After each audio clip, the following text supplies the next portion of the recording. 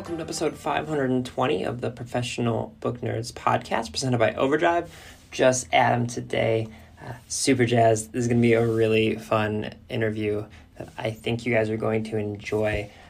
I spoke with Rose Szabo, who is the author of What Big Teeth. This book, I got a copy of it before the new year and was so excited to dive into it, and it did not disappoint.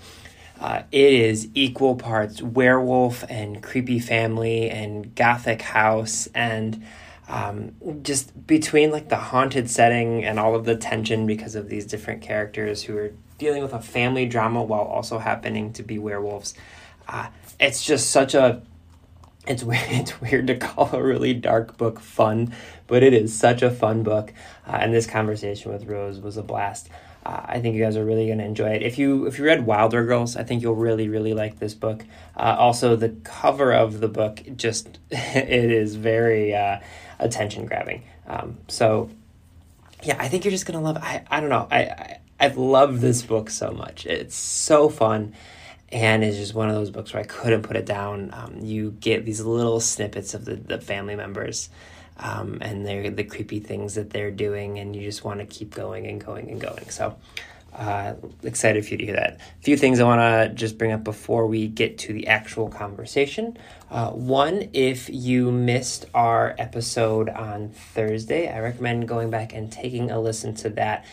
Jill did an interview with an author who is a part of our Together We Read program. So she interviewed Kate Claiborne, who wrote Love Lettering. And if you're one of our listeners in the United States, you can take part in our Together We Read digital book club. You can go to togetherweread.com to get more information. But basically, it's a lot like our Big Library Read program that we've been talking about over the past couple years. From February 10th to February 24th. You can borrow Love Lettering on Libby or however you access your Overdrive books for free with no wait lists or holds, and then you can join our discussion boards at togetherweread.com. So it was a really great conversation. If you're a romance fan, I'd definitely go back and listen to that interview with Kate about Love Lettering. It's good stuff.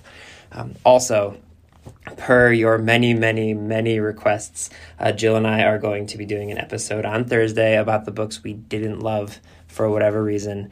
We, of course, will be respectful about it, but I would love to hear about the books that you didn't love and why. We're going to be, we're going to explain our reasoning, and just because we don't happen to love a book doesn't mean it isn't a good or wonderful book.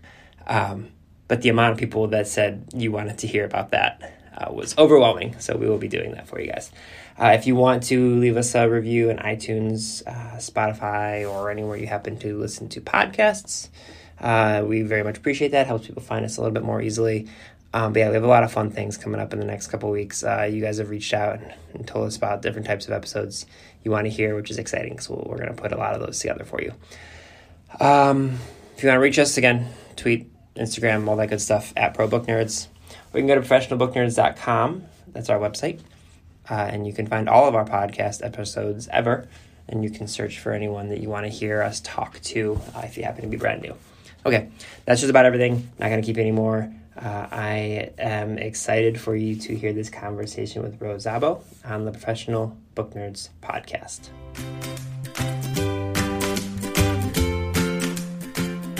I can actually just start out by having you maybe introduce What Big Teeth to our listeners who are maybe unfamiliar with it for now. Sure. So What Big Teeth is about a girl named Eleanor who has been away at boarding school.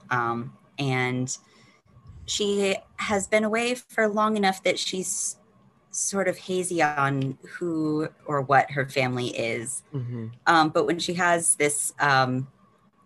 she has a fight with another student at the school who pushes her down the stairs and flees the fight in search of her family. But when she gets there, they are not exactly as she remembered. And a major factor in that is that they are werewolves.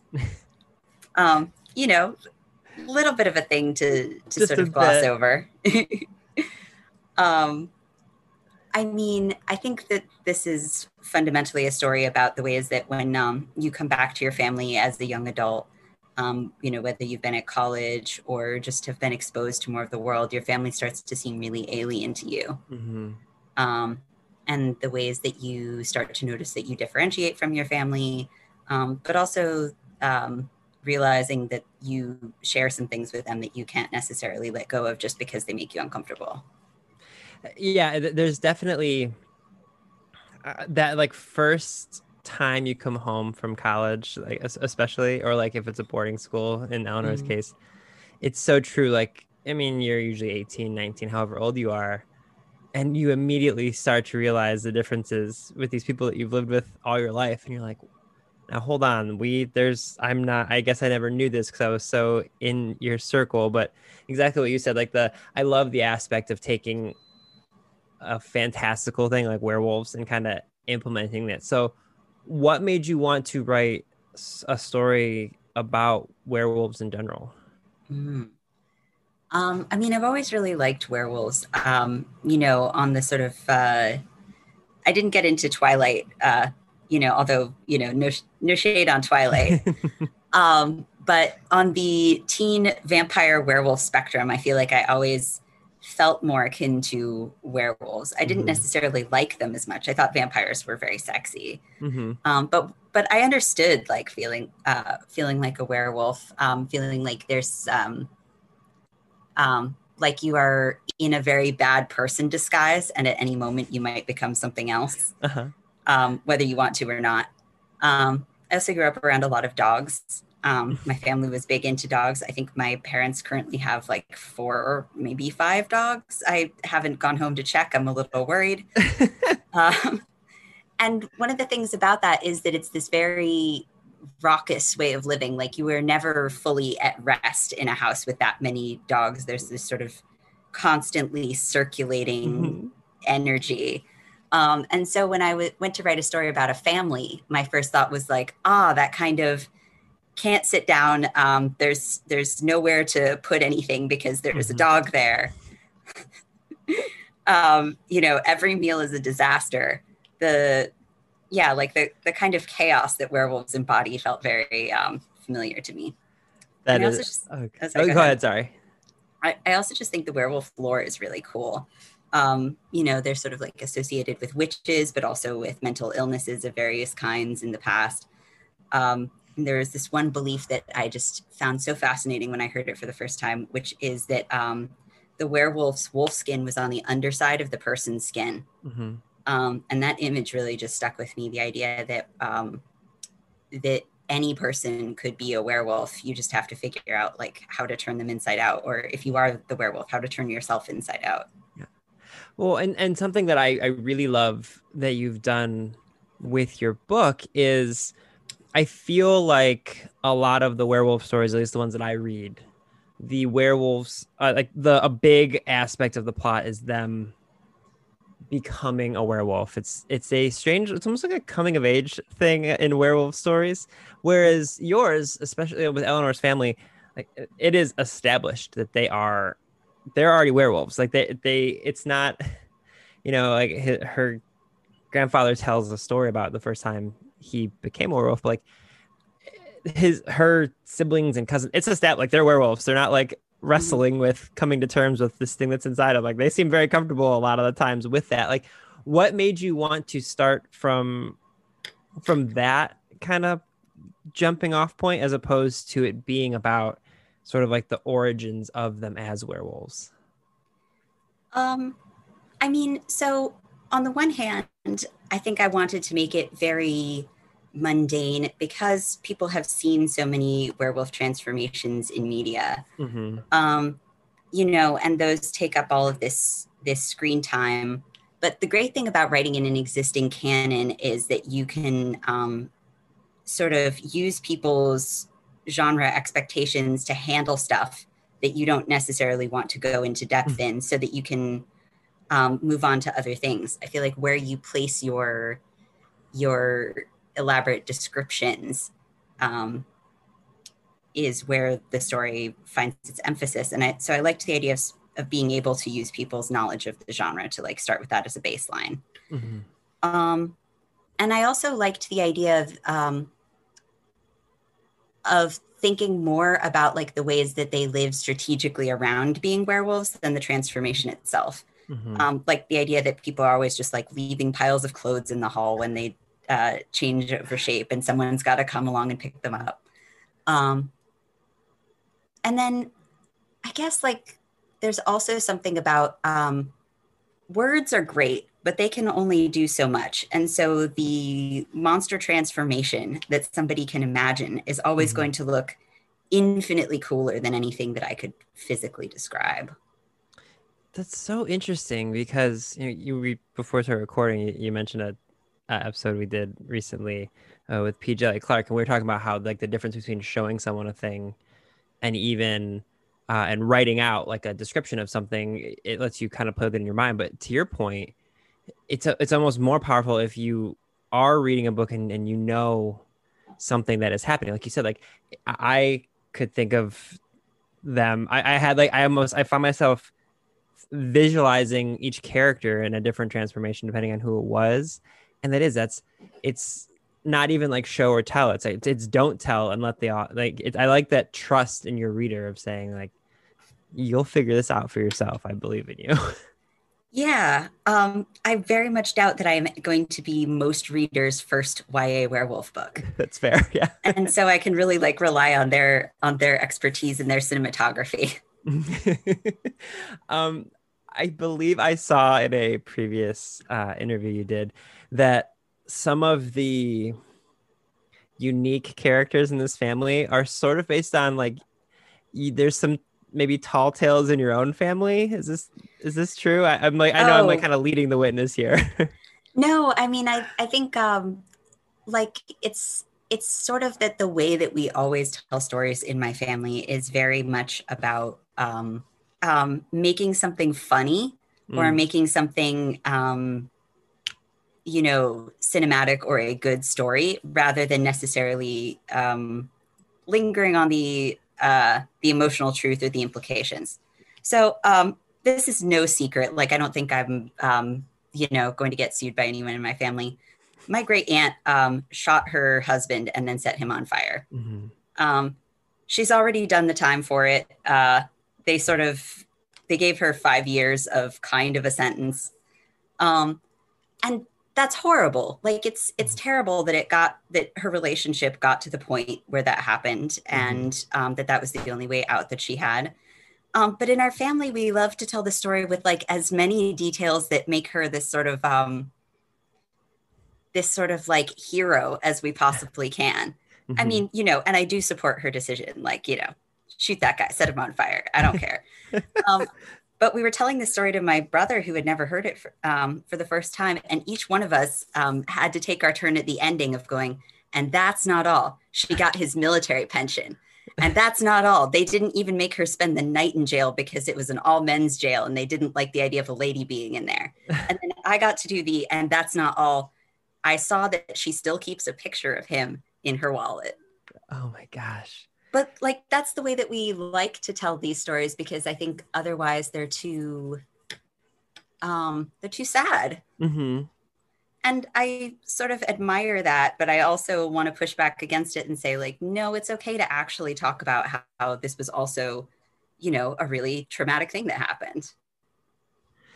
Well, and I think, because I don't have anything quite that fanciful in our family, if you want to call it that, which is probably not the best, descriptor. But I mean, we do the same thing when it comes to like tragedy. Like I feel like there are families who lean into it, and like we are a big emotions family, but one of the big emotions is comedy, and it's like we sit through things that are challenging, and we have to make jokes. And like, if anyone was not a part of our family while hearing these jokes, they'd probably be like, are you kidding me? That is wildly inappropriate. But it's like, it's part of a process. It's how it's sometimes how you grieve or how you just kind of explain a thing that is that unique, I suppose.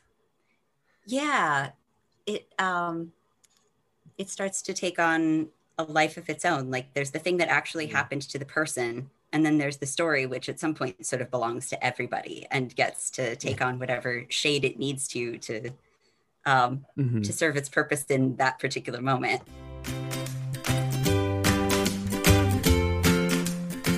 I want to take a quick break to talk about today's sponsor, which is Tommy John, which is perfect in time for Valentine's Day.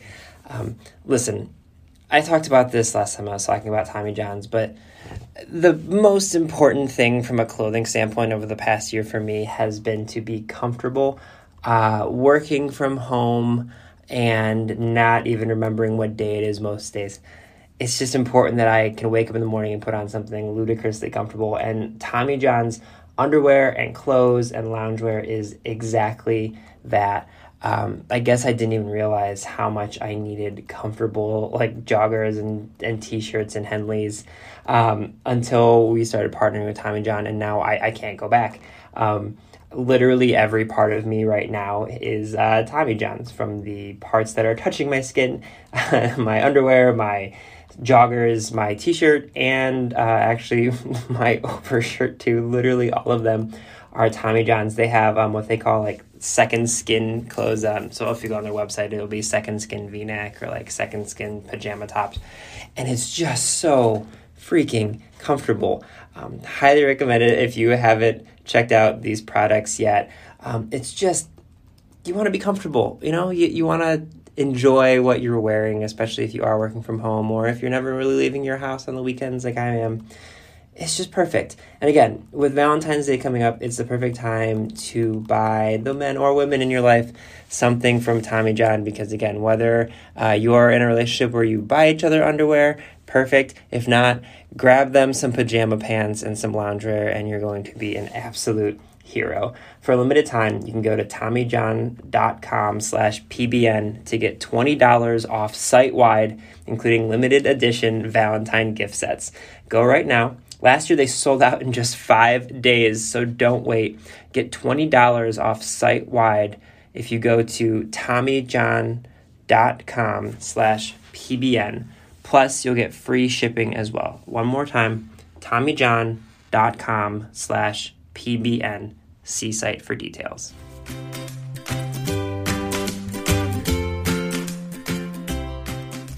So when it comes to writing fantastical characters then, and people like Grandpa Mikos and like their stories, I imagine it didn't feel too hard. Like it probably at certain times it maybe you felt like you almost weren't going far enough with like the outrageous aspects of their story, or did you think I'm just having that type of a story in your family, like I imagine it made an easy transition to write about this particular family. Yeah. Like with Miklos, at one point he's refusing to tell the story of how he became a werewolf at first because he thinks it's too sad, too scary for children, despite the fact that, he'll just turn into a wolf at dinner to frighten people because he exactly. thinks it's funny. But he will tell this story about, murdering a guy in an alley and stealing his pocket watch. Mm-hmm. And so, yeah, the that sort of character of like you always have to tell the story in which you're sort of a like a picaresque hero. Like Mm-hmm. It always has to come at it from that angle. Yeah, so I had a lot of fun trying to come up with like what a werewolf mythology in a family would be, like how they would talk about it. So with this family, there are so many characters who have it feels like they're it feels like they are definitely having their own story. We just happen to be with Eleanor's point of view. Mm-hmm. There's Reese. Is it Reese? Reese, yes. Okay, yeah. There's Reese and the grandpa, and even like her mother and her grandmother. There's all different characters who they all seem to have something going on. Mm-hmm. What made you want to tell the story through one point of view, and then kind of maybe how does that help keep the mystery going throughout the book? So really what it came down to is I was initially conceiving of this story and not really knowing what form it was going to take. And it got so big and sprawling in my head. Like I had family trees, I had drawings, I had lots of little bits of material. The pup's his awake. Dog just shook his little head. Yeah, he's here. Right. Sorry. Oh, you're okay. Go ahead. So when I realized at some point that I was never going to write it unless I picked a direction and Mhm. let myself gain some actual velocity in that direction. And so I picked Eleanor because she was the person who was the most outside of the family. In this early little drawing that I did, she's in like a top corner, just like looking at everyone else with fear and dismay in her eyes. Mhm. And I didn't really like her very much. But I thought that's somebody who will be able to tell us stuff because she is seeing the family from the outside. Um, and eventually, you know, as it goes, I realized that I didn't like her because she reminded me of myself, always sort of external to this swirling chaos werewolf family and trying to figure out what it meant to her and how she fit in, um, and what kind of thing she was. But originally, the story actually had a lot more of her grandmother in it. It was almost alternating chapters between Eleanor and her grandmother. Um, but my agent and my editor both pushed back against that and said, no, we want more Eleanor. And I think they were right. Did you, was it challenging to figure out ways to present the other characters' mysteries throughout with just one character? Or did you think that that maybe kept up that sort of era of like what's going on? Because I love the fact that throughout the story, because you're seeing it through Eleanor's eyes, like you'll just get a character that just like jumps out of a closet and then runs off, and you like they're having their own little adventure, and you're like, I don't, okay, well, what's going on? Like, did it was it challenging to find ways to kind of keep everyone's story, like to insert characters into certain scenes, like, oh, I need to make sure that this particular character is unveiling more threads of their aspects. Like, was it challenging, or did you think that that was kind of really helped you keep the story going?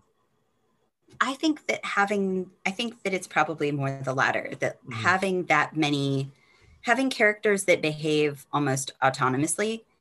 I know that, you know, they are a construct, they're not real somewhere, but having them have ways that they behave and things that they want, independent of Eleanor's story and her arc, meant that there was always something for them to be doing. Mm-hmm. Um, and that was exciting. I get really stressed out when I think I know what's going to happen in a story, when there are no mysteries left for me. And Mm-hmm. so, for as long as I can, when I'm writing, like even into second and third drafts, I try and keep up as much of a sense of I don't know everything. I might write a sentence and then go, "What did I just write?" Yeah. Um, and so, yeah, having this like massive cast of characters who all want things that are contrary to what she wants made it really easy for conflict to just happen. Mm-hmm. It's almost like when you play an open world video game. And like I used to be Yes, obsessed with I don't know if you've ever played the Fable games, but I have not, but I okay, am familiar. yeah, okay. So it's just basically for people who aren't familiar, Fable is like it's an open world game, and all of the NPCs, non-playable characters, they have their own. I mean, it's all AI, but they have their own like wants and journeys that they're going on, so you can interact with them at any given point, and they're doing something totally different based on wherever they're at in their own world. And like I imagine the writing, like that's what this feels like to me, is like I wanted more of what everyone was doing, but also I appreciated. I'm like, oh, this is such a wonderful way um, to keep everything going. And like you said, it really shines through because I'm like you. I hate when I'm reading a book and like it starts off with like, oh wow, this world is so interesting. I don't know what's going on, and then like when you do figure out the mysteries, it's like there's no more worlds to conquer or whatever it is. It's like Mm-hmm. it doesn't feel like that in your book because like, and I think like you said, part of that is because you didn't know where you were going entirely until everything was put together. That's interesting. Yeah, I actually teach a class on world building sometimes, and one of the Mm-hmm. things that we talk about a lot is how video games, or at least very good video games, handle this very well. There's this video that I like to show people called Shandification, Mm-hmm. which is basically about the idea that in an ideal video game, what's happening is there's no A, B, C, D plot that must be followed one after the other after the other. Instead, there are many different branching paths that could all hypothetically lead to D, maybe eventually. Mm-hmm. Um, And they named it after like the book Tristram Shandy, which wanders all over the place and never gets to the end. Yep. And it's hard to create that feeling in what is supposed to be a linear narrative, but that's what I definitely try to aim for, is the sense that there's that I've slapped a frame on this, but there's a much larger world on every side of the frame. Speaking of that larger world, I think of this as a Gothic story, which I love the setting of like a Gothic story, and like, is it Appalachia? Is that kind of where they're at, or am I thinking about this differently? Well, the Appalachian Trail does end in Maine, but I was thinking of this as like coastal Maine. There's all these like little tiny towns that just sort of like wind along the coastline, and a lot of the time they follow the structure of like they've got like a little fishing village at the bottom of the hill, and then like some rich people have built a summer house like on the top of the hill. Mm-hmm. That's very kind of you. That's not. It's. You can tell me it's not Appalachia. That was very nice of you, but it's okay. But we're talking about putting a frame on this. This story and the characters.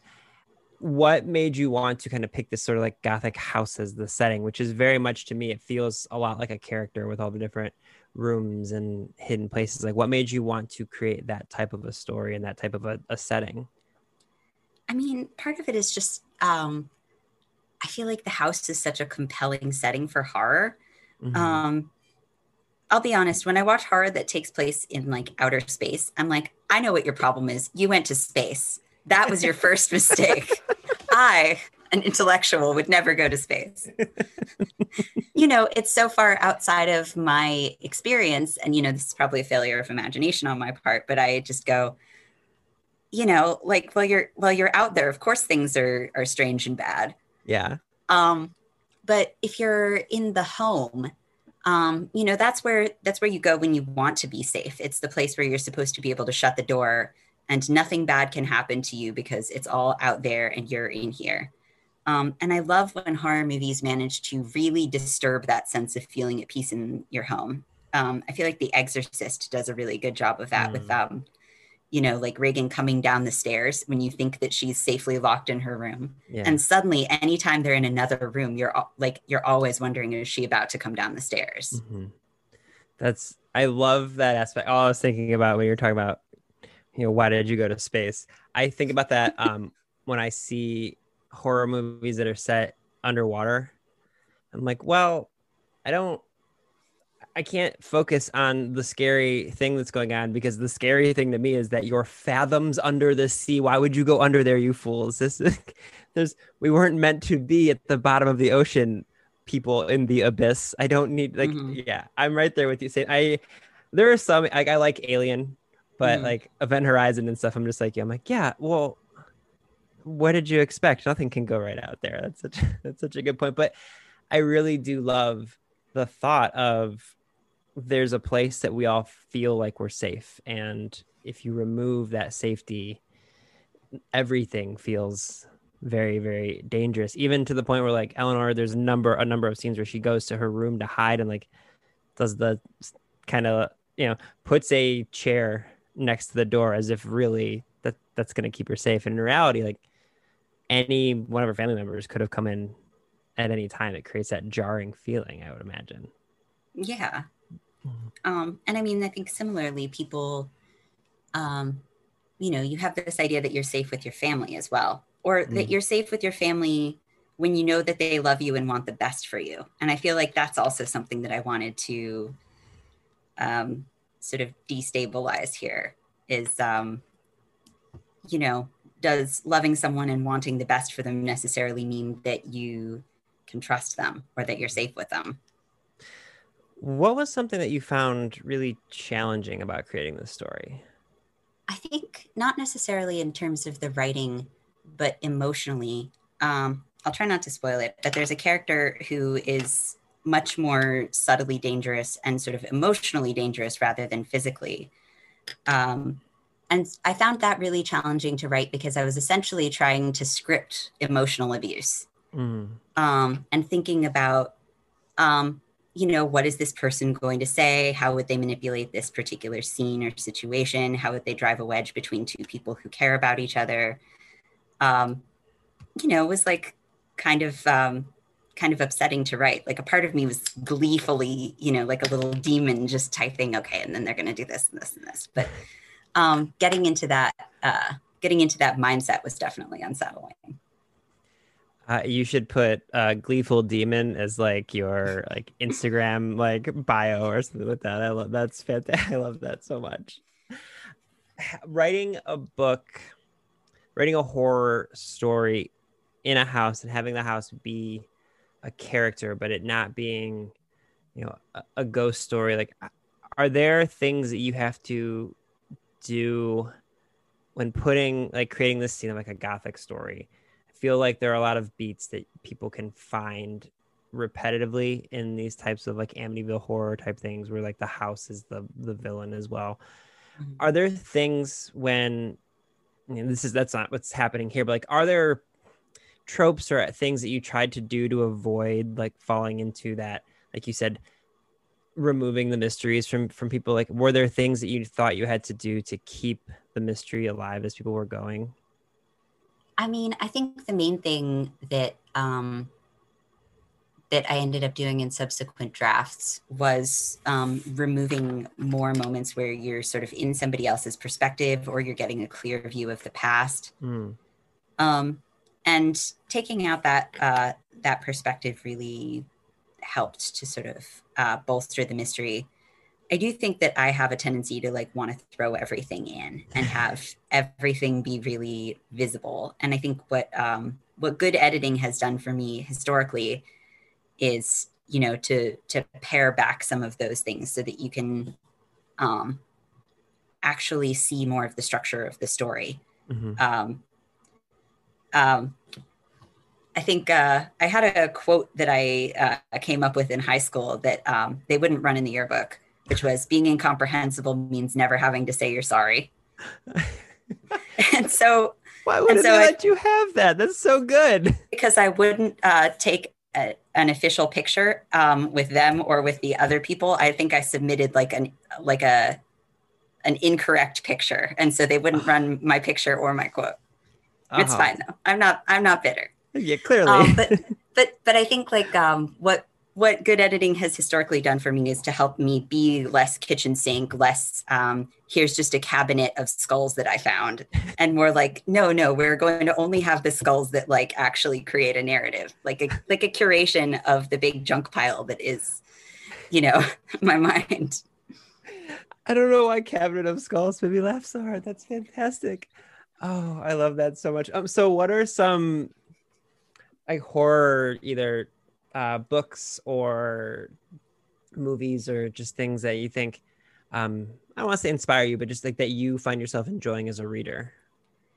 I feel like I just finished, it's not out yet, but I just finished S.T. Gibson's A Dowry of Blood. Mm-hmm. Which is just a beautiful Dracula story. I did not think that there was anything left to do with Dracula, and they found something new to do with Dracula. So that was very exciting. Sorry, not to cut you off. Did you watch the Dracula? It was like a 3-part series. I think it was on Netflix. I did. I have strong opinions about that. If you want to get into them, we can talk about it because I also have strong opinions. It was 3, right? It was like 3 long. Yes, it was like 3 hour or hour and a half long blocks of. Yeah. So the first episode, I was like, this is golden. I am hooked. Yes. A nun is asking Jonathan Harker if he had sex with Dracula, just like point blank. Yeah. I'm like, I see. They want to play with the text. Mm-hmm. And that whole first episode felt like them playing with the text. And then I don't know what happened in the other 2 episodes. It felt like they just stopped writing it.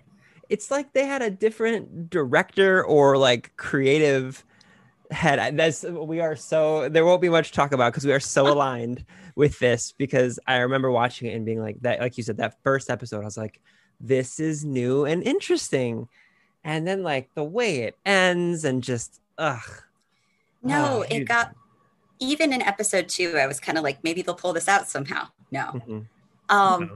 I think the thing that really stuck with me about like the first episode was, they usually portray Dracula as very like suave and debonair while he's being like while he's being a sexualized predator. Yeah. And in this, they were like, what if he was just a gross naked man who just erupted out of a werewolf and is now just menacing everybody naked? Yeah. And like, I think they really managed to capture how like once you aren't afraid anymore, your reaction to that is actually closer to just disgust and bewilderment. Mm-hmm. Yeah. And then they took a complete left turn right out of the enjoyment factor. And yeah, I don't know. Stephen Moffat just gives and takes away. yeah. Just as fast as he hands you something, he's like, no, never mind, I'll need that back. Yeah. Okay. So I cut you off before because I wanted to talk about that. But what were there some other ones that you were going to talk about before I so rudely made us talk about a disappointing Dracula? Oh, I'm glad you brought that up. I don't know. I feel like Angela Carter has fallen off the map a little bit, and I guess it's because she's dead. But I'm sorry. No, that's amazing. But you know, I have like a little book of her short stories, and they're such master classes about time and perspective. She has this story, The Fall River Axe Murders, that takes place between the hours of, I think, 8 a.m. and 9 a.m. on the morning that Lizzie Borden is going to chop up her whole family with an axe. Oh, wow. And the whole thing is frozen in time and is just slowly progressing from, you know, like every little detail of where things are in the house to things that had happened recently in the family. But it never actually gets to the moment of violence. But because you, the audience, already know about Lizzie Borden, the entire scene feels like it's full of that sort of Hitchcockian tension. Was he the one who talked about how if there's a bomb under the table, the whole conversation takes on a different tone? Yeah. And so it's this very sort of strange but not scary story about, you know, a family's mourning on a particular normal morning that you know is not going to be normal. And it's chilling. I love it. Yeah. Wow. That sounds really, really good. Did you get a chance to read, I think it came out in 2019. Time has no meaning anymore, so I don't really remember. But the trial of Lizzie Borden. No. So it is. I don't know what I was expecting because it's literally called The Trial of Lizzie Borden, but it is basically to a T, a trial of Lizzie Borden. Like I sent it. I have a friend who. Actually, the one who, before we started recording, shares your the spelling of your last name, but not the pronunciation of your last name. They are an attorney, and they are also a huge reader. And I was like, you will love this because it was all the like courtroom stuff. It was almost like reading the manuscript, like what actually happened in the trial itself. And I was like, well, it was dry. I don't know how they made the trial of Lizzie Borden feel dry, but I was very disappointed by it. It was like, give me more of the drama, the stuff that she actually did. But towards the end of a lot of our interviews, we like to ask the Nerd 9, which is just our 9 lighthearted, I used to call them rapid fire questions, and people would yell at me because I would get sidetracked and they are not rapid fire at all. Right. But the first one is, what's the last book you finished reading? You might have just mentioned this. Yeah, that was A Dowry of Blood. And right before that, Wilder Girls. Oh wow, that's interesting because I feel like this is gonna get. I feel like your book is gonna get very kind of compared to Wilder Girls. That's interesting. Yeah, actually, I'm very excited. My debut is going to be a conversation with Rory Power. Oh, that's amazing! So I'm gonna have to try to not fan out on her. Oh, that's fantastic. Okay, so the next one is, what is your favorite place to read? I think probably, actually recently it's been at my desk. Like I got so tired of sitting on my bed, which used to be my desk before quarantine. And now I'm like, if I'm up and not sleeping, I want to be sitting at my desk. Sometimes I'll, you know, I'm bisexual, so I have to like prop my feet up above my head. But you for those who are not on the internet, there's a meme that bisexuals cannot sit in chairs. Oh, that's so funny. Oh man. Yeah, but you know, so I've become like a noir detective in quarantine. Like I'll prop my feet up on my desk and lean back in my office chair and read a book. Oh man, the amount of times I feel like I've had to like mute myself in this conversation. Oh, that's so funny. I'm laughing so hard. Okay, do you remember the book that made you kind of fall in love with reading when you were younger? I'm sad to say it was probably Harry Potter. That's a fair thing to be sad about. Listen, I have some tattoos related to Harry Potter, and it Oh, is, yeah. I'm so sorry. I mean, I'm glad that I didn't, get the Harry Potter tattoos. But I probably read the first book something like 20 times to the point where my parents took it away from me. And I got it back and hid it in a different book dust jacket so they would think I was reading something else. That is pretty fantastic. But I'm relieved to say there is a better wizard book that I read shortly thereafter. So You Want to Be a Wizard, which like completely blew my mind and took over my imagination. So I've got a second book, luckily. When we're all allowed to leave our homes again, what is one place you'd like to travel to that you have not yet visited? I'm very excited. Me and my partner have been thinking about going to Spain for just the longest time. I want to go to Catalonia. I'm very excited. Ooh, that sounds fantastic. Do you someday. Someday? I know, that's seriously. At this point, I would go literally anywhere just to see a different home. Do you have trade houses with somebody? Yeah, just like do like what's that movie, The Holiday? Is it where they switch Christmas houses? I was just thinking about The Holiday the other day because it's got Jack Black in it. It does have Jack. There was so cute. Something on Twitter recently that was That's probably why we're thinking about it. I think someone was like, there's nothing Chris Pratt has ever done that Jack Black couldn't do better. And I was like, that was fantastic. And someone like responded like, Jack Black could play a Chris Pratt character, but Chris Pratt could never be in The Holiday or something. It was and people got so mad at her, and I was like, "Why are you booing her? She's right." Yeah, exactly. Don't get mad because Jack Black is as America's sweetheart. Come on. Oh my God. Speaking of The Holiday, do you have a favorite holiday to celebrate? Halloween. Halloween is the day before my birthday. I always got like leftover Halloween candy given to me on my birthday. Got Halloween themed gifts. I was almost named Wednesday. Oh, so close. I know. My parents made a deal, and it didn't work out. If I was born on Halloween, it was going to be Wednesday, but no, sadly. So close. Ugh. Are you a coffee person or a tea person? I am mega a coffee person. I'm trying to become a tea person because coffee is not good for me. You just sort of answered this one before, but cats or dogs? Honestly, cats. I feel like I grew up as like a cat living in a household full of dogs, and I didn't understand why I was so stressed out all the time. And then I got cats, and I'm like, oh, these are my little people. Mm-hmm. Listen, I get it, seeing as how for the past half hour you have seen my dog roaming around behind me trying to get comfortable, and he's just like literally pulling up blankets and causing havoc. So I get it. They're extremely charming. Oh yeah, he's very charming, but he's also a big baby. He's just he wants everything his way. Do you have a favorite food? Oh gosh, I mean, I love food. Especially in quarantine, I've really started cooking a lot for myself, and it's great. God, this is so like horror movie cliche, but I would like a really rare steak. That's right in line with your family. It's that you've built out here. That's perfect. Yes. Last one of these. If you could have dinner with one person, alive or dead, who would you pick? I'm going to be a sucker and save my friend Jim. I haven't seen him in like a couple years, and I was planning to maybe go see him this fall, but quarantine messed that up. Yeah, it sure did. Okay, last question for you. What do you hope readers take away from What Big Teeth?